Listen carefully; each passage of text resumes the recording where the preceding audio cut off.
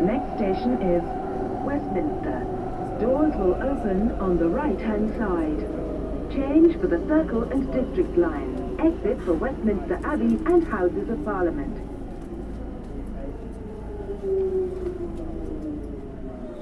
So, I mean, we're in Knightsbridge. So we could go in any direction. You know, it's a target-rich environment. When our target is what? Kleptocratic wealth. Wealth that has been stolen from people who really need it, by people who really don't need it, and spent on them in all these shops all around us on things that they don't need. This to your left, scaffolding on it, is Harrods. Quite a famous shop. It has a turnover 2 times higher than the entire British fishing fleet. So we're now walking down what street here? This is Brompton Road. We're walking down Brompton Road. So we're I think it's Brompton Road. My mind has gone blank. I'm not actually a Londoner. I don't live in London anymore, which is why I have the suitcase with me. I have left. I have my Brexit survival plan. I now live on top of a hill with clear lines of fire. Also, I wanted a garden. This episode starts with journalist Oliver Bullough giving me a condensed version of one of the great pre-COVID walking tours on Earth, the Central London Kleptocracy Tour he runs with a handful of other journalists and activists. It's a breezy, funny, but appropriately outraged tour of the highlights of London's great financial crimes, the way that the city, like my city of New York, has opened itself up as a cynical dark money haven for ill-gotten gains of prime ministers and pushers and pimps alike. The luxury goods market, Harrods, where much of this wealth seems to be spent on marmalade and caviar, is a particular touchstone for me. Anthony Bourdain, the former co-host of this show, held the place in special contempt. In fact, long before he died, he was on record saying that he did not want a public funeral. Instead, he just wanted his body to be fed into a wood chipper in Harrods at rush hour. Alas, I guess that was against CNN's repatriation of remains policy, and that's too bad. It was a pretty great idea, Tony. So instead, I'll sit down and drink with Oliver, one of my favorite journalists on Earth, author of Moneyland, the inside story of the crooks and kleptocrats who rule the world. He is an expert at plainly describing the complex ways that we're all currently being worked over by the shadowy billionaire economy. So Oliver and I met up at the Bankside Hotel last year and had something of a Slavic hard alcohol and snacks party. This episode originally came out last year only for subscribers to our previous platform, Luminary. I'm very happy to be able to reissue it now for everyone for free.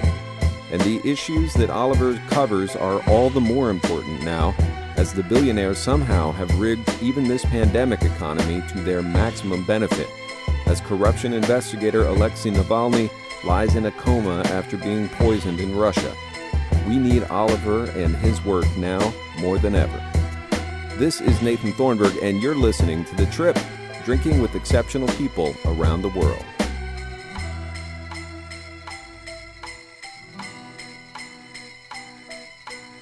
Oliver, I asked you to bring some vodka on the condition that it was cheap. Yeah, well, this can I tell you why I bought this vodka? This vodka, this is called Glen's. It's a product of the finest Russian distillery in Scotland. But the reason I thought it was funny was because when I was living in Moscow, there was a period when some genius corrupt official involved in the alcohol trade managed to lose all the excise stamps. So for months there was no imported alcohol. The local producers had a complete monopoly and made a fortune out of it. But one form of whiskey that did mysteriously appear was called Glenclyde. And Glenclyde is just not a thing. It's like you've just got 2 Scottish words and added them together and made Glenclyde. But Glenclyde somehow managed to find its way through this blockade, and I was forced to drink it.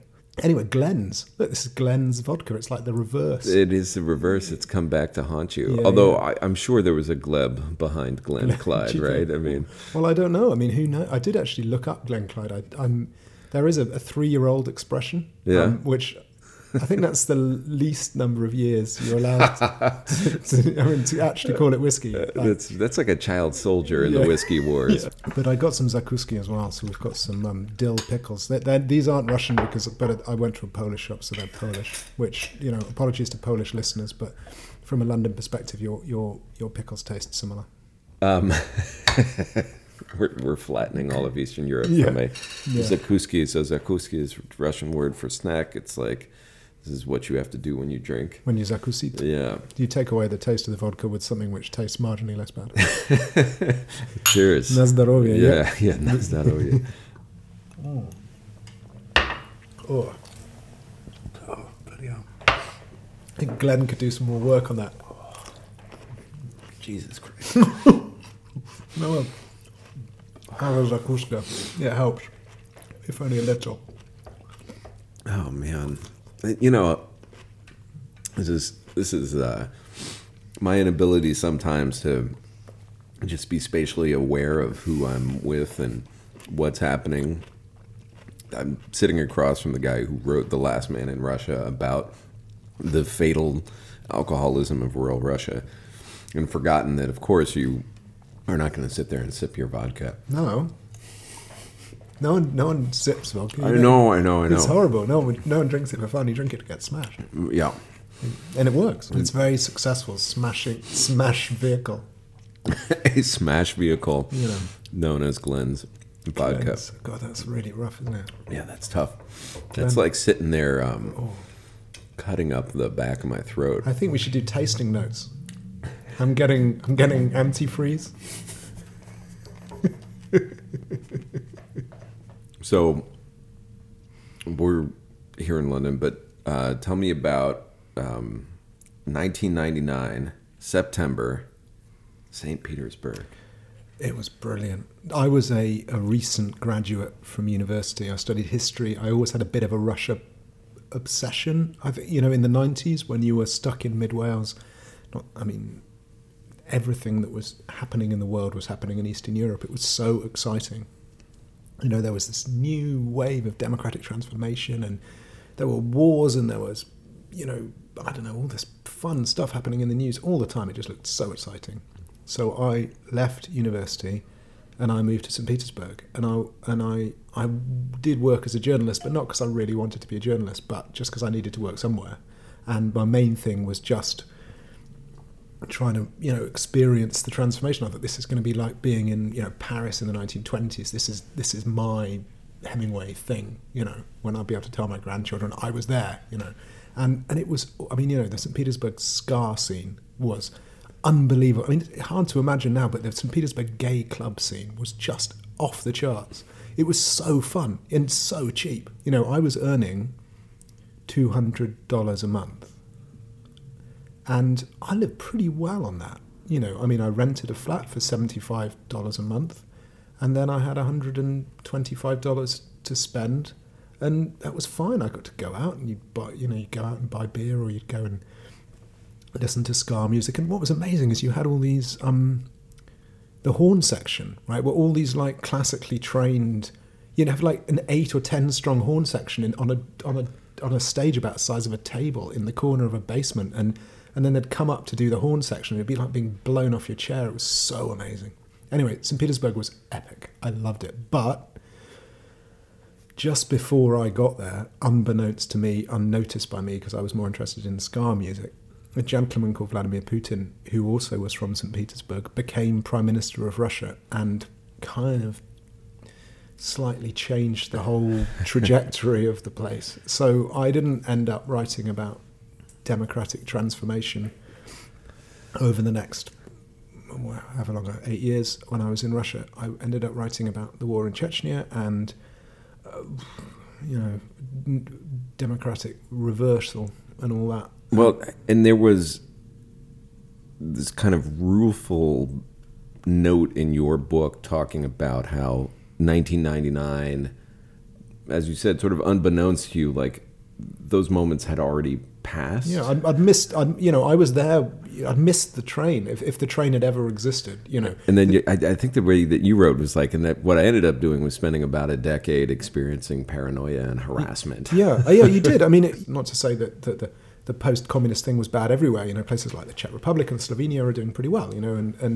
But in Russia, it was more about being followed by FSB officers and strip searched and having to pay off corrupt coppers, and less about cheering as a democratically elected president was sworn in, it was just all, I'm not going to say it was depressing. It wasn't. It was brilliant. I mean, it was really fun. I mean, there's nowhere like Russia. It's just the most fun, glorious, crazy place to be. But it wasn't what I'd gone there to find. I'd found something else entirely, which was craziness and great friends and amazing travels and but tragedy, a lot of tragedy. A lot of darkness. Yeah. But it's kind of, I don't know. Maybe nobody else would give a fuck, but I do sort of feel like I would like to see the definitive work about Russophiles and their disappointments.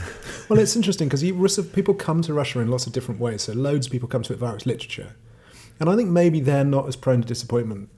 Because, let's face it, literature is pretty fucking dark to begin with. You're like, if you've come to it via Crime and Punishment, anything, good luck. Anything short of being right. bashed on the head with an axe, you're going to think is a win. Right. But I'd kind of come to it, I suppose, via the history and via the politics, and also, to be honest, and being honest, I'd come to it via Tintin. I loved Tintin, and I was obsessed by Tintin, and this thing that you could go and wander around Eastern Europe and be the kind of boy reporter and beat the baddies. I wasn't that I believed it, but I did a bit. I thought I'll be, go to Borduria or go to Suldavia and prevent good King Ottokar being overthrown by the baddies, whatever. A little bit of me hoped that I'd have a quiff and be that guy with a dog. Well, it's just, listen, for anybody who's like, we want to adventure. Yeah. And get into, I don't know, what would you call them? Shenanigans. Yeah. A lot of shenanigans. That was my goal. So when you're growing up in mid-Wales on a farm, which was wonderful, obviously, and reading Tintin, look at all this stuff that's happening all over the world. It's just you could insert yourself into events. That was my plan. And actually, it came true. So Russia is there and is, if anything, more momentous than the love-in that I thought that I would be getting, for example. So I was there in 1990, which was the moment when everybody was just like, handing flowers to Americans like they were, soldiers returning from war. Even though we were just like a bunch of bullshit teenagers. And then I went back in 95 to live and found that, my friend's uncle had his throat slit while he was driving a gypsy cab. And another friend was hiding from the authorities because they were trying to send him down to Chechnya to die. Another one had knocked up a underage girl and was doing very poorly. It was like the mirror had flipped, and Chekhov was always there for me, and aspiring to read and understand that shit in the original was always going to drive me to some point, but the darkness was fucking real, and I think as I talked to other people who were in that same mindset as I had been as a teenager, feeling like Russia was, this place that would offer a very unexpected and, sort of high dose communal experience. It didn't exist. That wasn't the story that they were meant to play. So I think that Russia never really had a chance, to be honest. I think it opened up and, Western well-meaning Peace Corps volunteers and NGOs and people turned up, but also some really quite cynical and clever bankers, accountants, and lawyers turned up, and these shady Harvard fucks that came and helped Russia gut itself. Yeah, and not only, from all over, and they turned up and they said, "Yeah, you see that? You want to steal that? We'll help you do that. Yeah. And then once you've stolen it, we'll help you hide that so no one will ever find it. Yeah. And once you've hidden it so no one will ever find it, we'll help you use the income to buy yourself a big house in London or big house in New York." I'm talking to you, Larry Summers. Don't at me. But no, but this is it, right? The point is that they had this great opportunity, to make Russia something different and more open and kind of generous than it had been for so long and has ever been. And by we, I mean, our two respective countries in particular, but not only, but mainly us, screwed them. We're like, you know what? It's just, let's just take all the stolen money and invest it in yachts. And that's going to be great. And, it's so disappointing. And it was this, actually, to be honest, what Moneyland grew out of was this discovery, which was a discovery only to me. Any relatively informed person in Russia knows this. I should say Moneyland is your new book. Yeah. But it's just the realization that to the extent to which these assholes have ripped off Ukraine and Azerbaijan and Russia and all the other countries of the former Soviet Union, didn't do it on their own. They had their hands held every step of the way by highly intelligent and well-remunerated Westerners. Right. And that story needs to be told and told and told and told again. Well, and I've literally had this conversation maybe 4 times in the last couple of weeks about people, obviously, to date this is now we are a few days after the Mueller report came out on a Friday, and people are still trying to wrap their heads around what exactly is happening with Russia and the United States.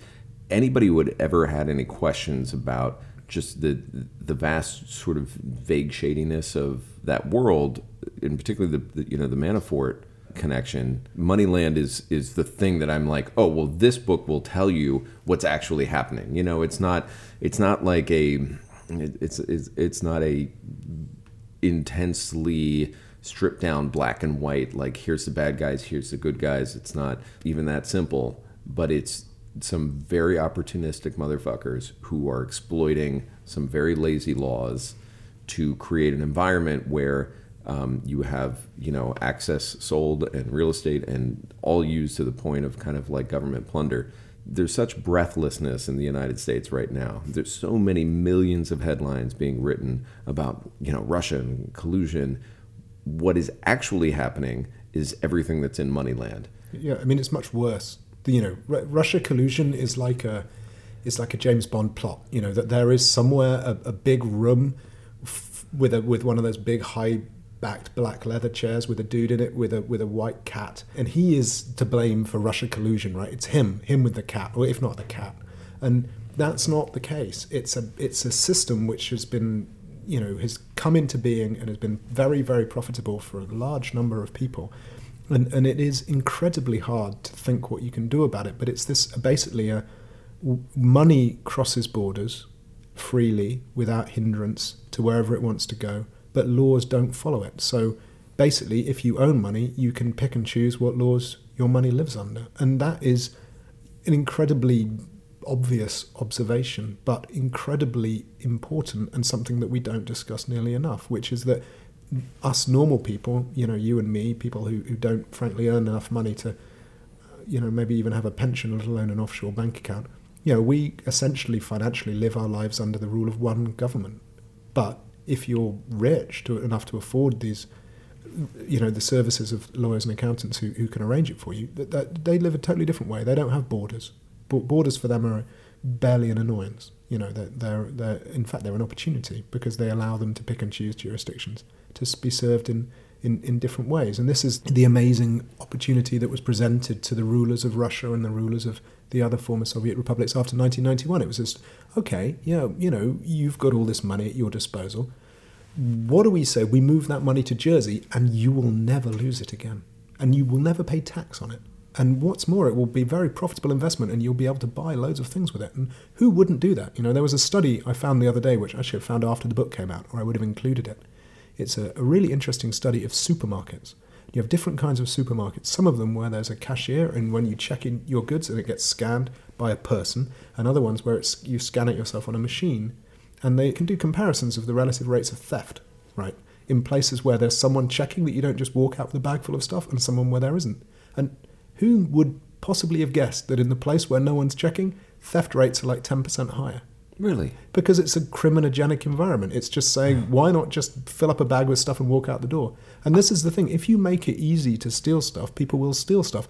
And that's what's really interesting about the Paul Manafort affair. Because, I suppose that there might be an argument that corruption, that the sort of kleptocracy in Nigeria or Afghanistan or Malaysia or Ukraine is just a culturally specific phenomenon, right? That these places just people steal because that's what they do. I guarantee you that's the image that people have in their mind. Of course it is. Then you say, oh, they're just foreign and they steal. Some people do it. But what's really interesting about Manafort is you take him and you put him in Ukraine, and he behaved in exactly the same way as a Ukrainian politician, right down to the location of the shell companies he used to own the bank accounts that he spent money with to buy these frankly really ugly designer clothes that he bought, and these, and these shitty condos. Let me say, that motherfucker is kleptocrat from the crib. Like, he, as you pointed out in the book, he had bought a brownstone in Brooklyn, which is, you know, supposed to be a D-Class-A, low-key kind of rich, expensive place. And he had just like gone insane with it and, you know, filled it with like $80,000 of Iranian rugs and all of this stuff. So that style, it feels like he might be a transnational asshole. Yeah, I mean, he's in up there in the first division of transnational assholes. Yeah, I mean, because but why he's so valuable as an example is he shows that, frankly, if you put someone in a situation where they can nick as much money as they want and hide it and, frankly, never get caught, because had he not got involved with the Trump campaign, let's face it, he never would have got caught, you know, then you're going to do it. Why wouldn't you do it? You know, if someone said to me, here's $1 billion and you're never going to get caught, I'd like to think I'd turn them down, but I know quite a large bit of me would be like, $1 billion, you say? Yeah. And then you think about what you could buy with $1 billion and all the good you could do, right? You know, because you'd be doing good with it because you're not bad like these other people. Exactly. I'm the hero of my story. Exactly. Everyone is. No one's bad in their own story, you know, and that's it. And so all these people who, you know, they're looking after their families, they always have to come up with some kind of justification. It's bullshit, but it works in your head, and that's it. So you nick the $1 billion and you stash it in Nevis or Panama or Vanuatu or wherever, and then you get to buy houses in, you know, on Central Park West. Win. a total win. I have to say we started with 2 quick shots of vodka. Yeah. Feeling a bit flushed actually. But I'm watching the time on the recording, and I feel like we need to have intervals so we don't just forget that we're drinking vodka here. Yeah. So we're at the 20-minute mark. I'm going to eat a Zakuska before we have some more, just to clear my palate. Yeah. So I think we're ready to. Now, actually, the gherkin is quite good. Yeah. And I don't know a lot about audio, but I'm pretty sure 2 dudes eating pickles that's into the microphone. Radio gravy, as we call it in this country. Or we don't, actually. You lucky listeners. Yeah, huh? And gravy doesn't exist here. What? I don't know. Why? Gravy doesn't exist here? I don't know why. We invented gravy. Well, why wouldn't you call it? Oh, that's why you would call it radio gravy. Yeah, because it's good. It's like perfect radio. We us Brits, culinarily speaking, we're not given much to the world, but no one's taking gravy away from us. All right, fair enough. In fact, probably the French invented it, actually. It's probably just our word. I don't want to gloss over your first 2 books, which, in my mind, made you something of the poet laureate of our generation of Russophiles. Like, Let Our Fame Be Great is an incredible book about a terribly unnoticed and unloved in the literary marketplace, I guess, you know, kind of group of people. It's Circassians primarily, but the, you know, kind of Caucasus in a larger sense. And it was the one that just kind of absolutely flipped my lid in terms of the depth that you can get to when you're talking about, I mean, the Caucasus have gone through something that over the last 30 years that no people should ever have to go through, and will be, you know, the stuff of legend in that fucking region for 1,000 years, because it's just been so brutal and so I think magnificently cruel. Yeah, it's horrible. All of the different twists and turns. And then your second book, which is The Last Man in Russia, was about alcoholism as a lens through which to kind of, I guess, mark and define the dissolution, particularly of rural Russia. So alcoholism as a coping strategy. It's a bad coping strategy. It's an incredibly, you know, to be honest, it's my book, so I can say it. It's a pretty bleak book. Oh, it's super fucking bleak. But in that way that if you were somebody who, you know, not to name names, but if you might have gone to Russia or found an interest in Russia because of Crime and Punishment, or if you had spent time, as I also had, in rural Russia, you would absolutely look at that and just be like, yes, I get it. Like the patterns, like the absolute destruction of a social structure that I always saw every time I left Moscow or Petersburg, now totally kind of resonated through your book. Yeah, I mean, the Russians have been much experimented on, and the sort of collectivization, the crushing of the Russian peasantry was, one of the... I mean, it's not called an act of genocide in Russia. In Ukraine it is. It's referred to as an act of genocide. In Russia, I suppose, because it was perpetrated by Russians on Russians, it's but it was one of the cruelest of the many cruel experiments of the 20th century. What was done to the Russian peasantry was just horrible. So the book is about the aftermath. What happens after your entire society has been destroyed. What happens to you, and there's no acknowledgement and no recompense. It's pretty depressing. I mean, I loved writing it. It was something I needed to write. It felt like my response to Russia. Yeah, I mean, and it is in a... it's not, but it wasn't a commercial proposition. It's got to be said. I mean, it was a critical success. I think my mum bought 3 copies, which is probably 3/4 of the sales. But I have 2 copies in my bedroom. Well, there you go. I don't know why I have 2. I guess one is a galley, and the other one I had pre-ordered or some shit. Yeah. Whatever. I think from my perspective, what I found really fascinating in rereading Moneyland yesterday was that you had made an arc between those first 2 books and essentially documenting different facets of extreme suffering. And there are bright moments, and it's very, I mean, the writing is very light and humorous, and it's not like a dirge of a book. I mean, these things are very entertaining to read. But what you said with Moneyland was that, this was your attempt to, really in a new way figure out what the root causes of all this crap were? Yeah, I mean, some of the first 2 books were kind of describing what went wrong, right? Just saying, well, hang on, I'd gone to this place and was expecting to find sort of a glorious flowering of democratic freedoms, and actually I'd found Putin, right? What went wrong? And so here's Chechnya, and then Chechnya led me to looking into it and saying, well, actually, this isn't a one-off, right? This isn't a solitary act of extreme barbarity towards people in the Caucasus. This is just one in a whole series. And why doesn't anyone know about these places? I mean, there's a British pharmaceutical company called Circassia, right? Which I only found out about it the other day, which is weird because I'm the only guy who cares about Circassians. And I found out about this and I was like, why is that? And I put on Twitter, why the hell is this? I couldn't find why it was called that. Why is it called Circassia? And someone got in touch and said it was because it makes sort of vaccinations and all that, like preventative therapies. And there was a thing about that Circassian slaves were very popular in the harems because they used to vaccinate themselves. Apparently they had a folk vaccination against smallpox. They had very good complexions. And you're like, you've called your pharmaceutical Circassia because they were the best sex slaves? What the hell is that? Okay, that was damn. Yeah. This is the level of kind of ignorance about... Well, I'm sure they're corporate partners with the Janissary weapon company. Yeah, well, this is it, right? Yeah. I mean, it's a bit, you're like, what is this? And sort of, can you imagine I mean, I don't even want to say what the parallel would be in 150 years' time, the ISIS. It's like, yeah. I mean, damn.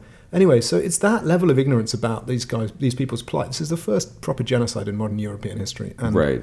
And not even ignorant so much as just a lack of interest in caring. Yeah. They may identify that like Circassians as such don't actually exist in the region where they came from, and one might suspect genocide. Yeah. It's like, well, wow, weird that they all moved spontaneously from Russia to Turkey. I wonder what that's about. I'm sure that was entirely voluntary. So anyway, that was Let Our Fame Be Great, which is, and then The Last Man in Russia, which was kind of essentially, as some Russian friends said, well, you talk about these guys as if they have a uniquely bad time, but we had a pretty tough time as well. So that was then me kind of filling in the other half of the diagram and saying, well, actually, yeah, Russia inflicted hell on these people in the Caucasus, but actually Russia kind of inflicted hell on Russians as well. It wasn't entirely outward. And it was only, but it was only in Ukraine in 2014 after the revolution there when I had this, just because of conversations with activists and conversations with people and going to these various sort of palaces that belonged to the former president, that I had this sudden lightning strike of blatantly obvious realization that actually, maybe we're not the good guys. Yeah. And that maybe the people who ruined these countries and made a fortune while they were bombing the hell out of Grozny and all that, maybe the people who stopped foreign alcohol being imported so that their state, producers could make a fortune, maybe these people who then ended up putting their money in London and New York hadn't done it without help.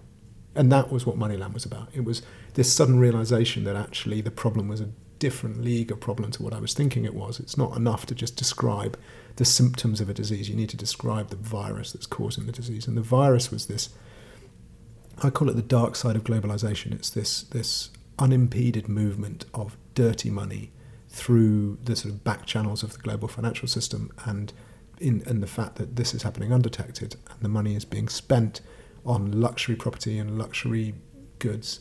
And because it's happening undetected and unpunished, there's absolutely no reason anyone would stop. All right, well, Zaglina. Well, see, and without the bottom of this bottle being any more expensive than the top, it's actually mellowing into a better vodka. You think it's growing on you? Yeah, well, that's because I'm drinking more of it. And this cheap alcohol has a way of just kind of climbing up the rank of quality alcohols as you drink it.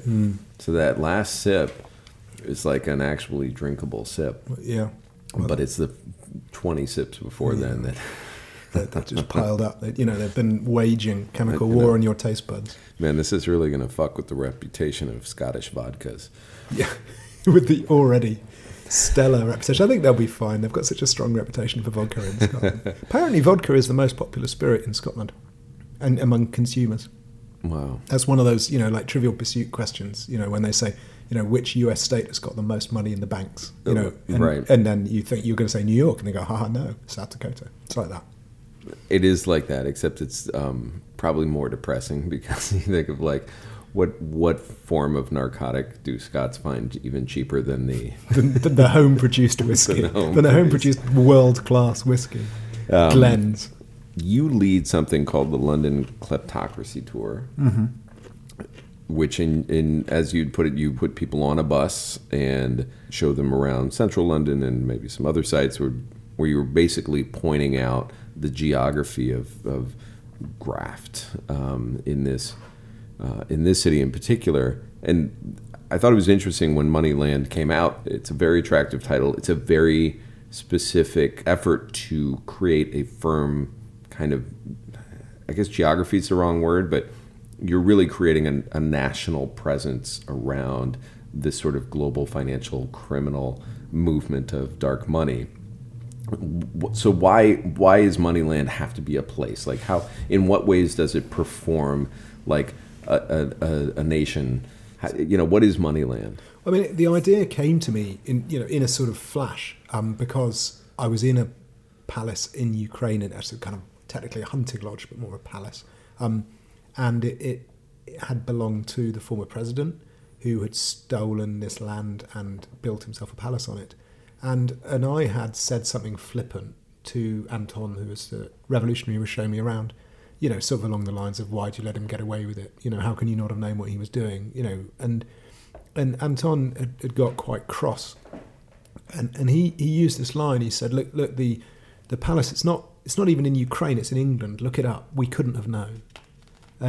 And I looked it up, and it was amazing that the ownership of the palace was owned by a company here in London at 29 Harley Street, and that was in turn owned by a company in Liechtenstein, in one of these sort of chains of offshore ownership of property that you get to obscure the involvement of a crook in property. But it was what he said, it's not in Ukraine, it's in England, that line that really got me thinking, because it isn't obviously in England. It's not. It's nailed down in Ukraine, but it isn't legally in Ukraine either, because you couldn't find out who owned it in the way that you could normally bits of Ukrainian property. So I got to thinking, where is it? If it's not in Ukraine and it's not in England, where is it? And so that's when it's in Moneyland. It was just a sort of a joke I created for myself. It's in Moneyland. It's in another country. But what's really interesting about, once this idea appeared to me, and this term Moneyland appeared to me, it just explained insane amounts of stuff. If you look at global financial statistics, every country records investment into it and investment out of it. So the investments that its people and institutions make in other countries, and the investment that other countries make in it, right? So there are, whatever it is, 180 odd countries in the world. If you add up all of these numbers, they should equal the same amount, right? Because all the money going out of one country is inevitably money that's going into another country. So it all should cancel out above and below the line, but it doesn't. There is essentially it's like Mars owns a chunk of Earth. There is a whole chunk of the Earth that is missing from the statistics, and this is very weird, and it is a function of the fact of offshore and the hidden ownership of about between 8 and 11% of everything is hidden. And so if someone buys a passport from St Kitts and Nevis or from Malta or Dominica or one of the many countries that they're not really a citizen of St Kitts and Nevis, they never go there. They probably don't even speak English. They certainly don't speak it with a glorious, gorgeous Katishan accent. So where are they really a citizen of? They're really a citizen of Moneyland, right? So it's this thing of it just explains an enormous amount, because essentially Moneyland is this, when money moves freely but laws do not, and you essentially have this pick and mix approach to legislation. You get to pick, my children will live in this country and they will obey those laws. My money will live in this country and it will obey those laws. I will be in this country, I will obey these laws, which means that you're separating out different aspects of your life in ways that most people can't afford to do. Right. And it's that, the laws are whatever is most convenient to you at any time, whatever circumstances you find yourself in. Those are the laws of Moneyland. Because you can have a Maltese passport and use English libel law to protect yourself. Let's say you are a ex-Soviet oligarch. I've got a particular person in mind, but I'm not going to mention him for legal reasons. But if you are an ex-Soviet oligarch and you have, let's put it bluntly, stolen your business empire, you're very wealthy, you've stolen it. If you stray outside of your ex-Soviet country where you have a very significant amount of influence, you will probably be arrested and you will probably be prosecuted and you'll almost certainly be put in jail. So you're not going to stray outside that place. But you don't want your children to live in that place, because it's frankly a place that's been made shitty by people like you. So your children then live in somewhere in Western Europe and they live fine and they can get the citizenship there. And you don't want your money to be in the place that you've looted either, because someone even scarier than you might come along and take it away. So you put your money, you structure it via, the Bahamas and St Kitts and Nevis and Vanuatu and the Marshall Islands and into this great soup which no one can ever find. So you've got that, and then your yacht is flagged from the British Virgin Islands. Your plane is flagged in the Isle of Man. It essentially every aspect of your life is compartmentalized and treated by whichever jurisdiction is going to be most generous to that little bit of your life. And courts will, given your exceedingly fancy legal team, courts will also side with your right to bring a claim in their jurisdiction, because whatever was written about you is online and will have inevitably been read at least once in Britain, for example. When this is the joy. So if you were to write about this gentleman in Time magazine in the United States, that is for sale in kiosks and newsagents here in the UK. So obviously they're not going to bring a claim in the US because you have the protection under the Constitution and so on. But in the UK, we've got very restrictive defamation laws, so you can bring that proceeding here, and you might not win, right? You might never win, but Mr. X has got hundreds of millions of dollars to throw at a legal case. You, Nathan, have got, only tens of millions, right, from the Rodin Kingdom's corporate credit card. If you've got hundreds of millions, it's like playing poker. If I'm sitting here with 1-2 with a hill of chips in front of me and you're sitting there with a full house, I'm still going to beat you. Right. So you and I did have a full house. To be very specific, like this oligarch who shall remain nameless, like Voldemort. You may have noticed yourself in the story. I was in the story. No, actually, I'm in the book in the role of an American editor who, having taken a story that Oliver had been working on from a British publication that had decided not to run it. I feel that it was too legally risky. Yeah, it was going to be an episode of this show. Yeah, we recorded a whole podcast. This was going to be one of the first 6 episodes that we did before Bourdain died, because it's a fucking cracking story. And like Moneyland, it's not more cracking than Moneyland. So you still have the opportunity to kind of go and get the full picture. But in Moneyland, part of the discussion is this singular story that you had been working on that was made legally impossible, not just in the UK with its ridiculous libel laws, but also in the United States, because one thing that is very possible to do in the United States is to sue somebody into submission. And that is that Roads and Kingdoms would I would have put the livelihoods of everybody that I worked with in extreme and immediate peril. And you know, we talked to our lawyers about this, you know, and did all the things that we wanted to, we said all the things we wanted to say about this particular story to the lawyer, that its importance, its relevance, its interest, its truthfulness, which apparently is the least important. Yeah, it's totally irrelevant. It doesn't matter. Completely irrelevant. And so it's this incredible world in which we live, in which you have two professional journalists who want to see a story come to light and are absolutely, you know, unless one of us is near the end of life and has no family to consider. I mean, I don't even know the environment in which you would just be like, great, let me now sustain, you know, repeated violent legal assault from a Ukrainian oligarch. Well, it's funny. I was thinking about this the other day with a mate. We were getting drunk, and another journalist who's had similar issues with some of Britain's more aggressive defamation lawyers, and I was slightly reminded by a comment that I got from a schoolboy when I did a talk at a school a little while ago. Who he hadn't said anything for the whole session, and at the end he just put his hand up and said, "Mister, if you know all this, why don't you just go and do it?"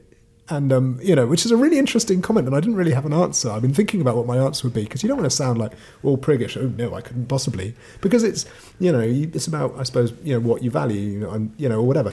But it did make me think, well, I could structure myself via a corporate, you know, like a limited liability company in Nevis, which is owned by a trust in the Marshall Islands or whatever. And you want to come at me? Get through that. You know, there you go. Find out who wrote the article. You know, it was written by, you know, Journalist LLC of Nevis, which is owned by Journalist Trust of, you know, the Marshall Islands. There you go. As it turns out, through your many, many travels, you know exactly the people who are regulating and organizing exactly this cloaking mechanism of which you speak. It slightly worries me. I went to a talk by the great Michael Lewis a while ago when he released The Big Short in the UK, and he did this talk. I'm a big fan of the way he writes and the stories he chooses. And he was talking about Liar's Poker when that came out in the late 80s, early 90s, about the sort of boom, the finance boom, when, you know, he intended it to be like an expose and like a God, isn't this awful? And people came up to him years afterwards saying, "Man, you inspired me to be a banker. It was so cool," you know. And I did get a message on Twitter the other day from a bloke in India just saying, you know, thanks, really picked up a lot of tips, you know. And I mean, it's like, I don't know if he was winding me up or not. I mean, but he didn't seem to be. You know, he was like, he seemed like an unusually straightforward guy. And well, I mean, America has a very interesting and kind of slightly unique corporate sort of residency law. It's very strange and interesting. I'm actually about to go to South Dakota because South Dakota trusts have done terribly well in the last few years. Since money stashed in South Dakota. That's right. They I mean, they had how much money under management? I wrote this down actually. It's gone up actually since I wrote the book. It's about $250 billion now. Yeah, it was $226 billion by 2015. It's more than 250 now. Under management in South Dakota. Yeah, specifically South Dakotan trusts. And the amazing thing about a trust, because, you know, a trust is when you give money away, but in the act of giving it away, you make a deal with the law firm that they will manage it as you want them to manage it. So though you no longer own it, it still obeys your wishes. It's kind of a zombie thing. But it's very good because it means you no longer have to pay tax on it, right? You only pay tax on the income that arises from it. But South Dakota passed this law, which means that if you put money in trust in South Dakota, it stays in trust forever. It's not, if you put money in trust in the UK because of the common law, you can only keep it in trust. It's about a century. It's not exactly a century. It's a slightly complex thing, but it's about a century. It's as long as anybody who was alive when the trust was established, plus 21 years. Yeah, exactly. Right. And but in South Dakota abolished the law on perpetuities, and now if you put money in trust in South Dakota, it's in trust forever. And I don't think anyone's really thought about what this means, because forever is a really long time. You know, you can imagine if you put something in trust, I don't know, like the Roman Emperor Augustine had put like Rome in trust in, you know, in sort of 40 AD or whatever. I'm not quite sure whenever he was alive. And like, and his people still owned it all this time later. That's the craziness of it. Of you know, imagine if like some random Dutch fisherman dude had put New York in trust when it was still New Amsterdam, and he still owned New York, but he didn't actually own it because it's all a legal fiction, and actually it was that's the craziness of what they're doing. And so there's the Moneyland ratchet, I talk about it in the book, which is because money moves around restlessly all the time, always looking for the best jurisdiction. There is an incentive in jurisdictions to pass laws to treat money better, always in one direction. You treat it better and better and better. So South Dakota and Nevada have separate warring commissions that are constantly looking at each other. And Nevada will do something, and South Dakota will be like, all right, and they'll do it too. And then they'll do it, and they'll do it, and they'll do it. And so it just go down and down and down and down. It's a race to the bottom. And there's no bottom. There is no bottom. Because you don't... It's a race toward a presumed bottom that does not exist. There is no bottom. Because you can always treat it better. You can always tax it less. You can always give better benefits to the people who come and give you money. So this is a really alarming proposition, actually, because inequality around the world is growing. And if you think it's bad in the US, in Russia, more than half of all the household wealth in Russia is owned by the top 1%, 51%. About 80, it's not quite 80, about 90, not quite 90, is owned by the top 10%. Which means that 90% of the population are left with less than 10% of the stuff. And you cannot build a democratic society on that basis. You just can't. It will inevitably lead to power imbalances because, you can mobilize so much resources. Money is just fossilized power. If you've got that kind of wealth, there's nothing you can do about it. And I find it so alarming at the moment in the UK. We're discussing Brexit. You may have heard of it. I've come to examine your Brexit mores and culture. Yeah, good luck with that. It's awful. Everything about it is awful, but mainly because it's stopping us from discussing things that matter. Because the basic endpoint of this, as far as everyone involved agrees, is that we'll end up in a situation very similar to where we are now. We just won't be in the European Union anymore. But it's taking us bloody years to get there. But all the time, there are all these things that matter, like inequality and tax evasion and climate change and all these things that genuinely are important.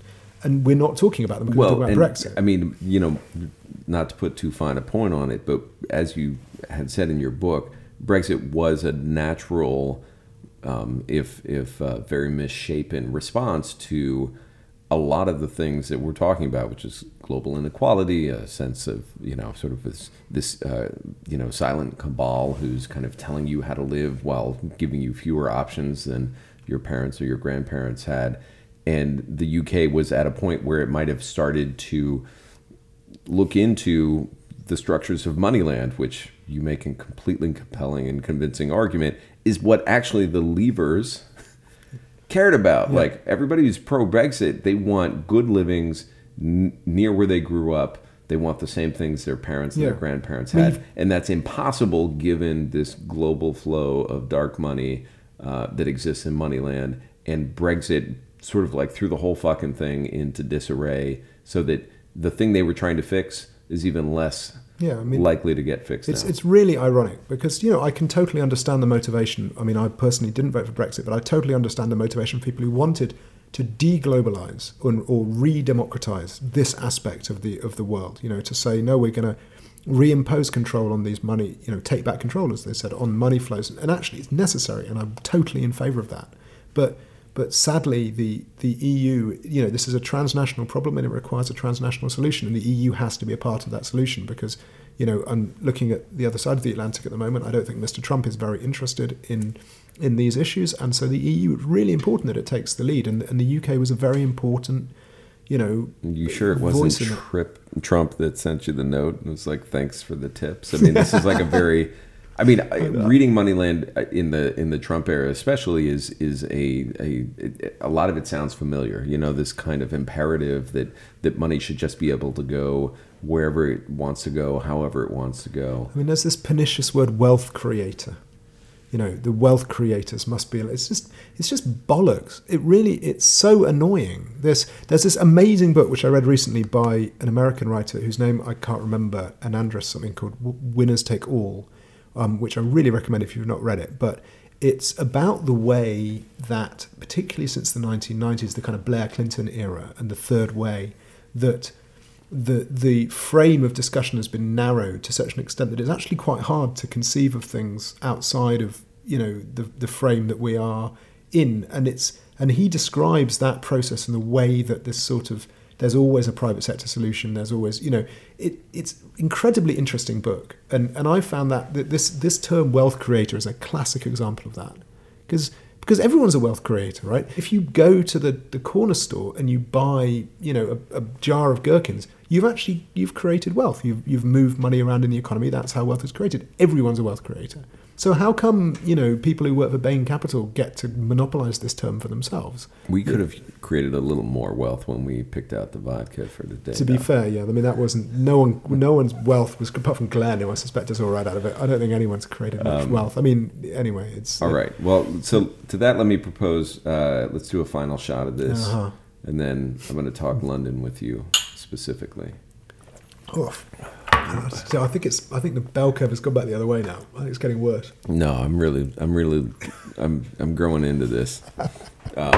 So London, London is not the worst offender necessarily. There's really this kind of global chain. There's Miami, Vancouver, LA, Sydney, Tokyo. These kind of second tier, kind of corruption cities. New York and London vie very tightly for number one spot. Yeah, is that always? Yeah. I mean, essentially you've got places that are conduits, places that we think of as tax havens. Places like the British Virgin Islands, Jersey. They're often ex-British colonies or current British colonies. Cyprus, Malta, Singapore. These kind of conduits, really. That money doesn't end up there. Money goes through there to be stripped of its identifying marks, and then money goes somewhere else. But they're a relatively small number of really top-tier wealth havens, and the very top ones are London and New York. So why London? I mean, I know New York, and we deal with this shit. I mean, I compete in the rental market in New York housing, as you had in London when you had still lived here. So we understand it from that level. But give me the brief version of how London ended up being kind of graft central. I mean, a lot of it's about personal networks, to be honest. A lot of the early movers in terms of kleptocracy were former British colonies, Nigeria in particular, Kenya. So a lot of these places, they had the financial connections to London. And once you've established yourself as a place with the kind of expertise to what might be called corruption solution provision, or something like that, if we were talking it in the term of, like McKinsey, that once you've established yourself, you've got that advantage. But also, London's got a lot going for it. It's in a good time zone. We've got a solid legal system which is well understood. We've got, everyone speaks English. It's we've got good galleries, great schools, great universities. It's a lot of factors that come together. And if you look at New York, it's exactly the same reasons in New York, right? It's a fantastic city. It's got fantastic galleries, amazing restaurants. There's so much to tickle the rich. Exactly. Because it's a real, and I'm being serious here. I mean, it sounds facetious, but I'm being serious. It's actually a real challenge to spend as much money as some of these people have got. There was an amazing article in New York Times magazine the other day by a friend of mine, Ed Caesar, about, I can't remember which one it is, but one of the tech billionaires who devoted his life to finding shipwrecks after he made a fortune.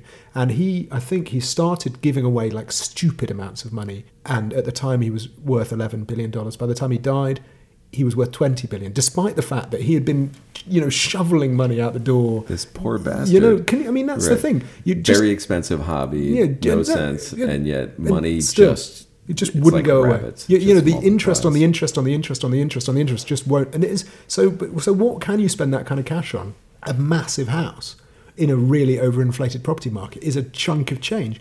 And then once you've got a massive house, think of all the stuff you can put in it.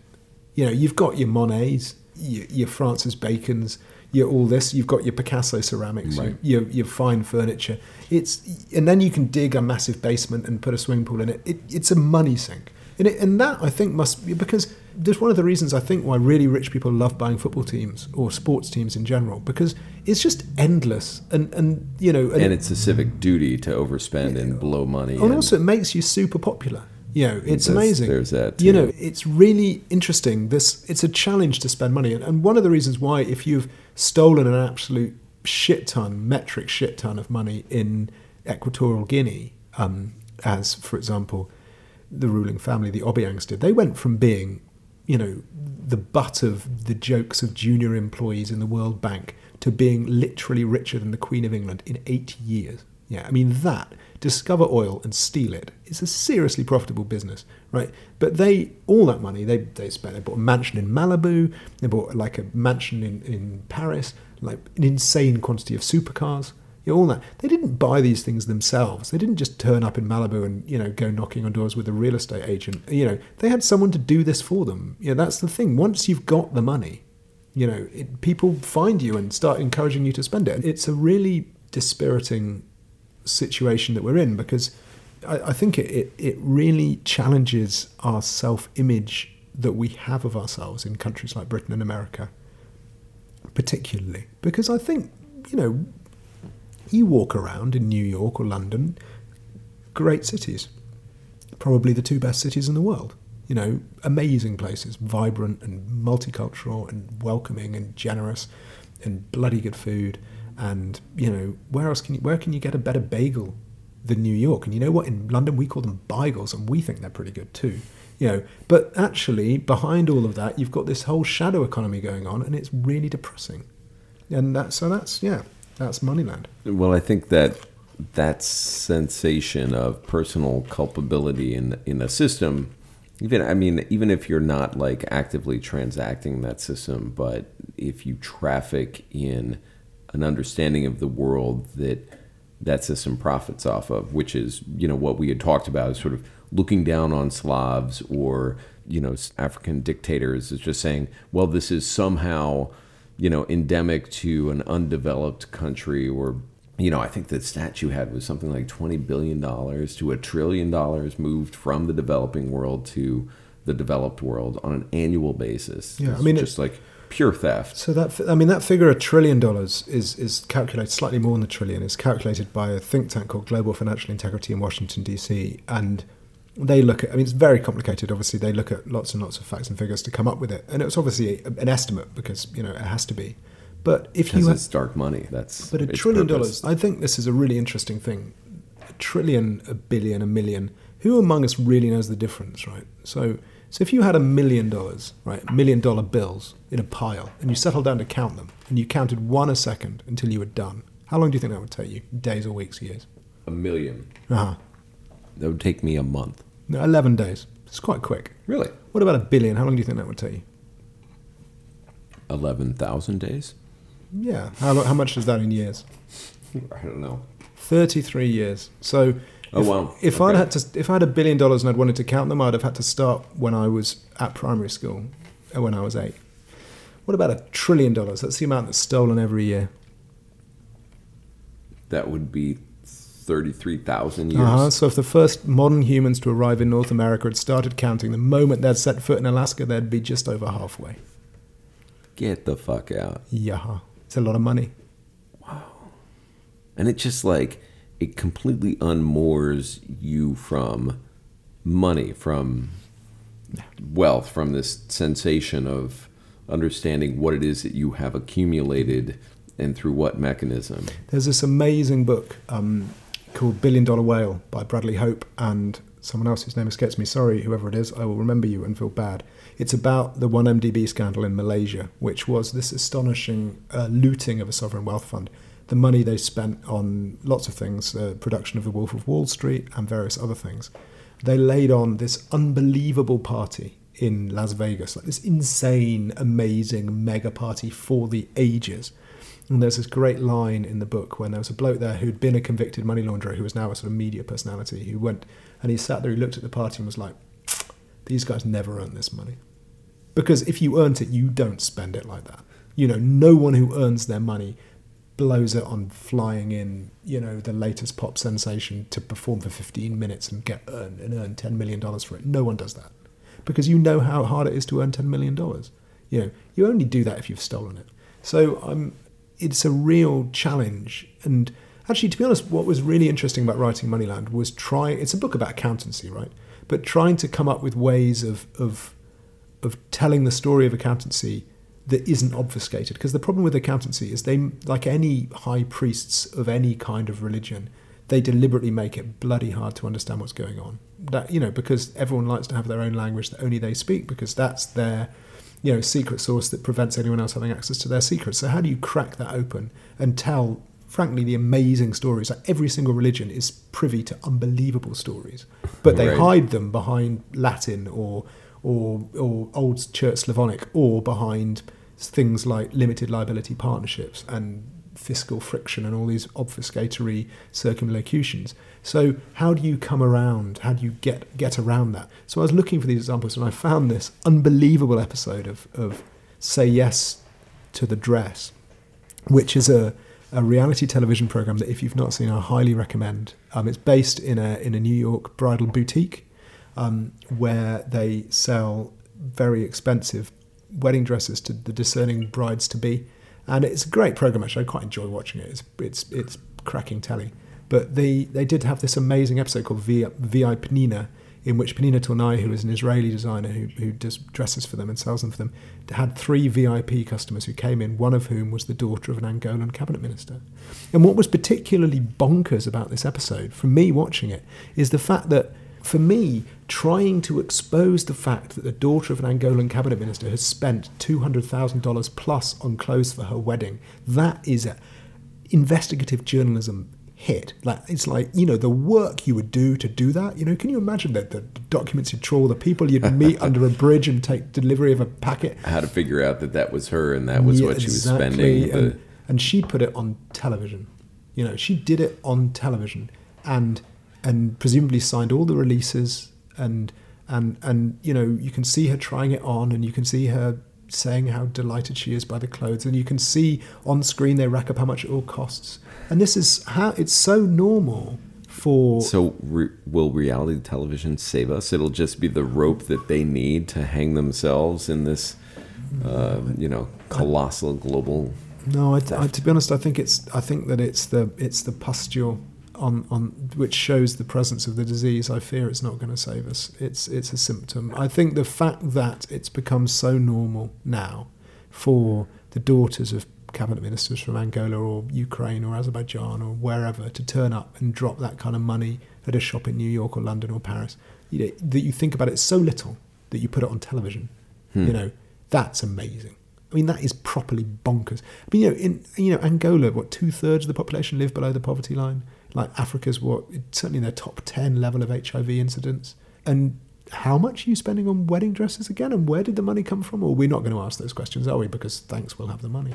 It's it's really dark. How do you deal with being? This is something that could be asked of anybody who looks into the global financial system as a journalist, which is, as we know, is a distinctly at this point kind of lower middle class existence. Yeah. And sliding.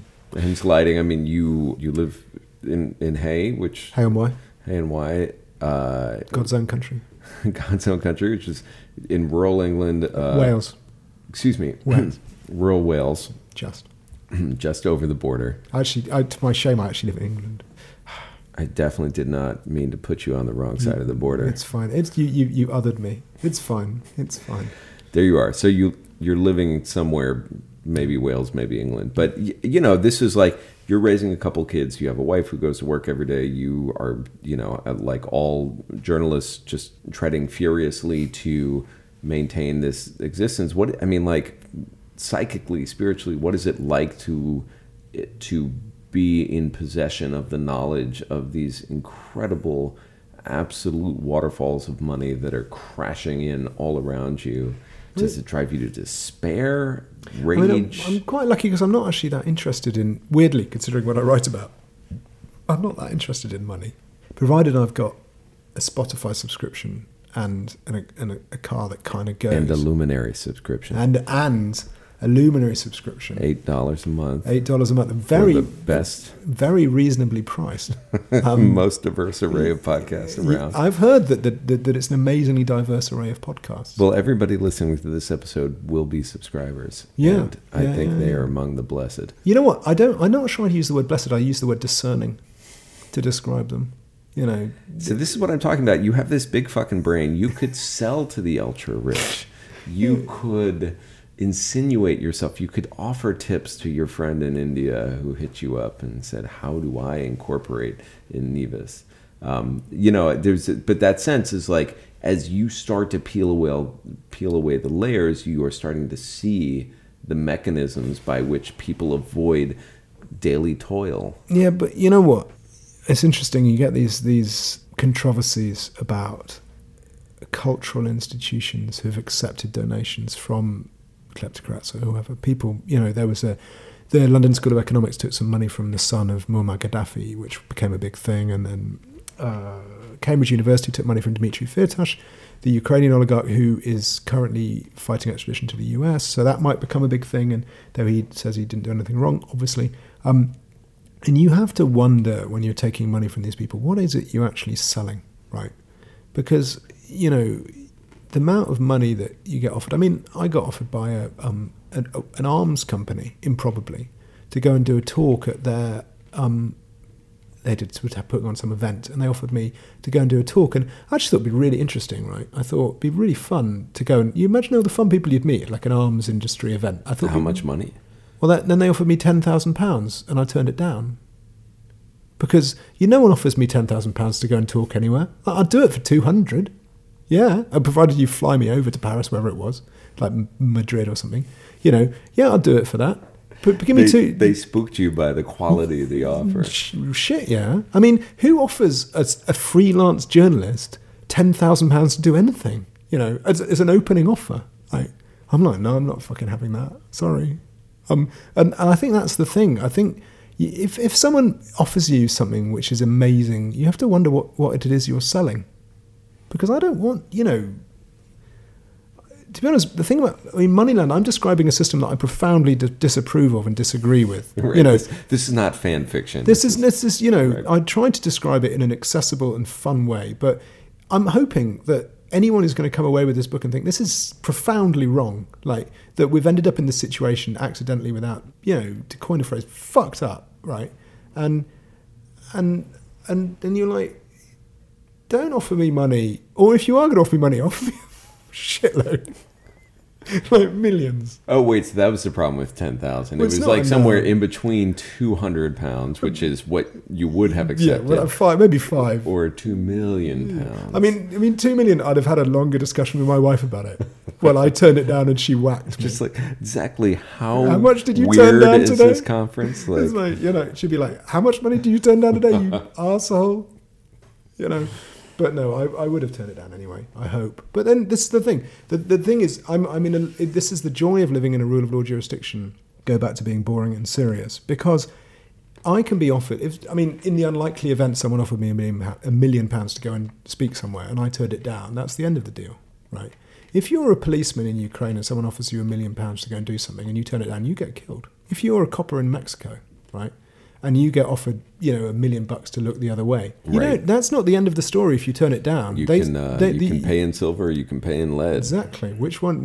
How do you want to be paid? And it's not just about, because they're going to keep you alive. You're useful to them, so it won't be your children who'll be paying in lead. So that's the problem.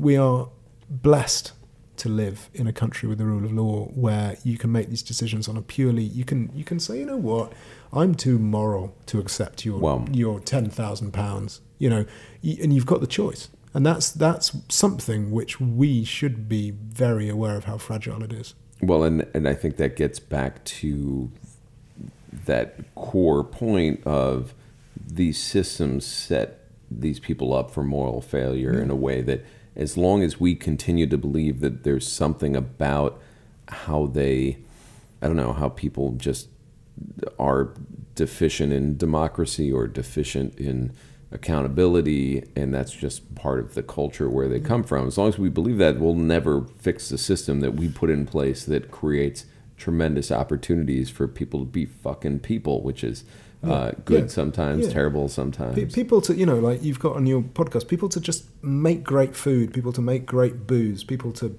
fucking make great music or make great art, or just be themselves and have fun and not have to cross oceans because their country's been looted by arseholes. It's very upsetting to me that people in the countries where you could make a difference, by which is overwhelmingly the countries of the EU and the United States, that no one appears to notice what's really happening. And I find it very upsetting, actually, because there is a almost infinite amount of human potential out there, and everyone is the centre of their own universe. And think of the cool stuff they could be doing. But instead, they're having to negotiate $10 bribe with some traffic cop because he hasn't been paid for months, because the money that's in the traffic cop budget has been stolen by the Minister of Traffic Cops, and he's spent it on an apartment in New York. So let's stop him buying the apartment in the first place. And then, who knows, maybe that person who had to stand in line for 4 hours to pay a $10 bribe, maybe that person instead of that will open a brilliant restaurant and will make a fucking shit-kicking taco. And then you and me can go and eat the taco and do a podcast about how bloody good it is. Wouldn't that be fun? Can you imagine if we could make that connection all the way down, and this is the taco that, which came about? In 2014, a real estate transaction was thwarted, which has resulted in a long, deep chain that left us with this incredible swordfish taco. Let's do it anyway, because I really like tacos. And with that, we're going to go get some tacos. You made me say taco. Cheers, Oliver. Cheers. Congratulations on your book. Even if it's all for naught, you are spitting into a glorious wind. Cheers, Glenn. The Trip from Roads and Kingdoms is hosted by me, Nathan Thornburg. On this episode, Taffy Mukanyadze was our editor, Emily Marinoff our producer. Alexa Van Sickle was our online editor. Music by Dan the Automator, episode artwork by Daisy D, show artwork by Adele Rodriguez. Executive producers are me and Matt Goulding, also of Roads and Kingdoms. Special thanks to Jamie Lyons and the people at Luminary for helping us bring these episodes to life back then and helping bring them to the public feed now. To keep up with Oliver's work currently, please sign up for his Oligarchy newsletter, now a part of Coda Story, which is a new and vital in-depth digital publication that does tremendous work from around the world, but especially from Eastern Europe. I have put a link in the show notes. Next week, on Thursday, the re-release of our previously paywalled episodes continues. We are back at the Bankside Hotel in London with Sami Tamimi, a Palestinian chef who has worked shoulder to shoulder with Yotam Ottolenghi for years and is a star in his own right. His new book with Tara Wigley called Palestine, a cookbook, is a gorgeous and delicious thing, celebrated around the world, and we talked about that and about London and about much, much more over Corner Store Prosecco. We'll meet you there.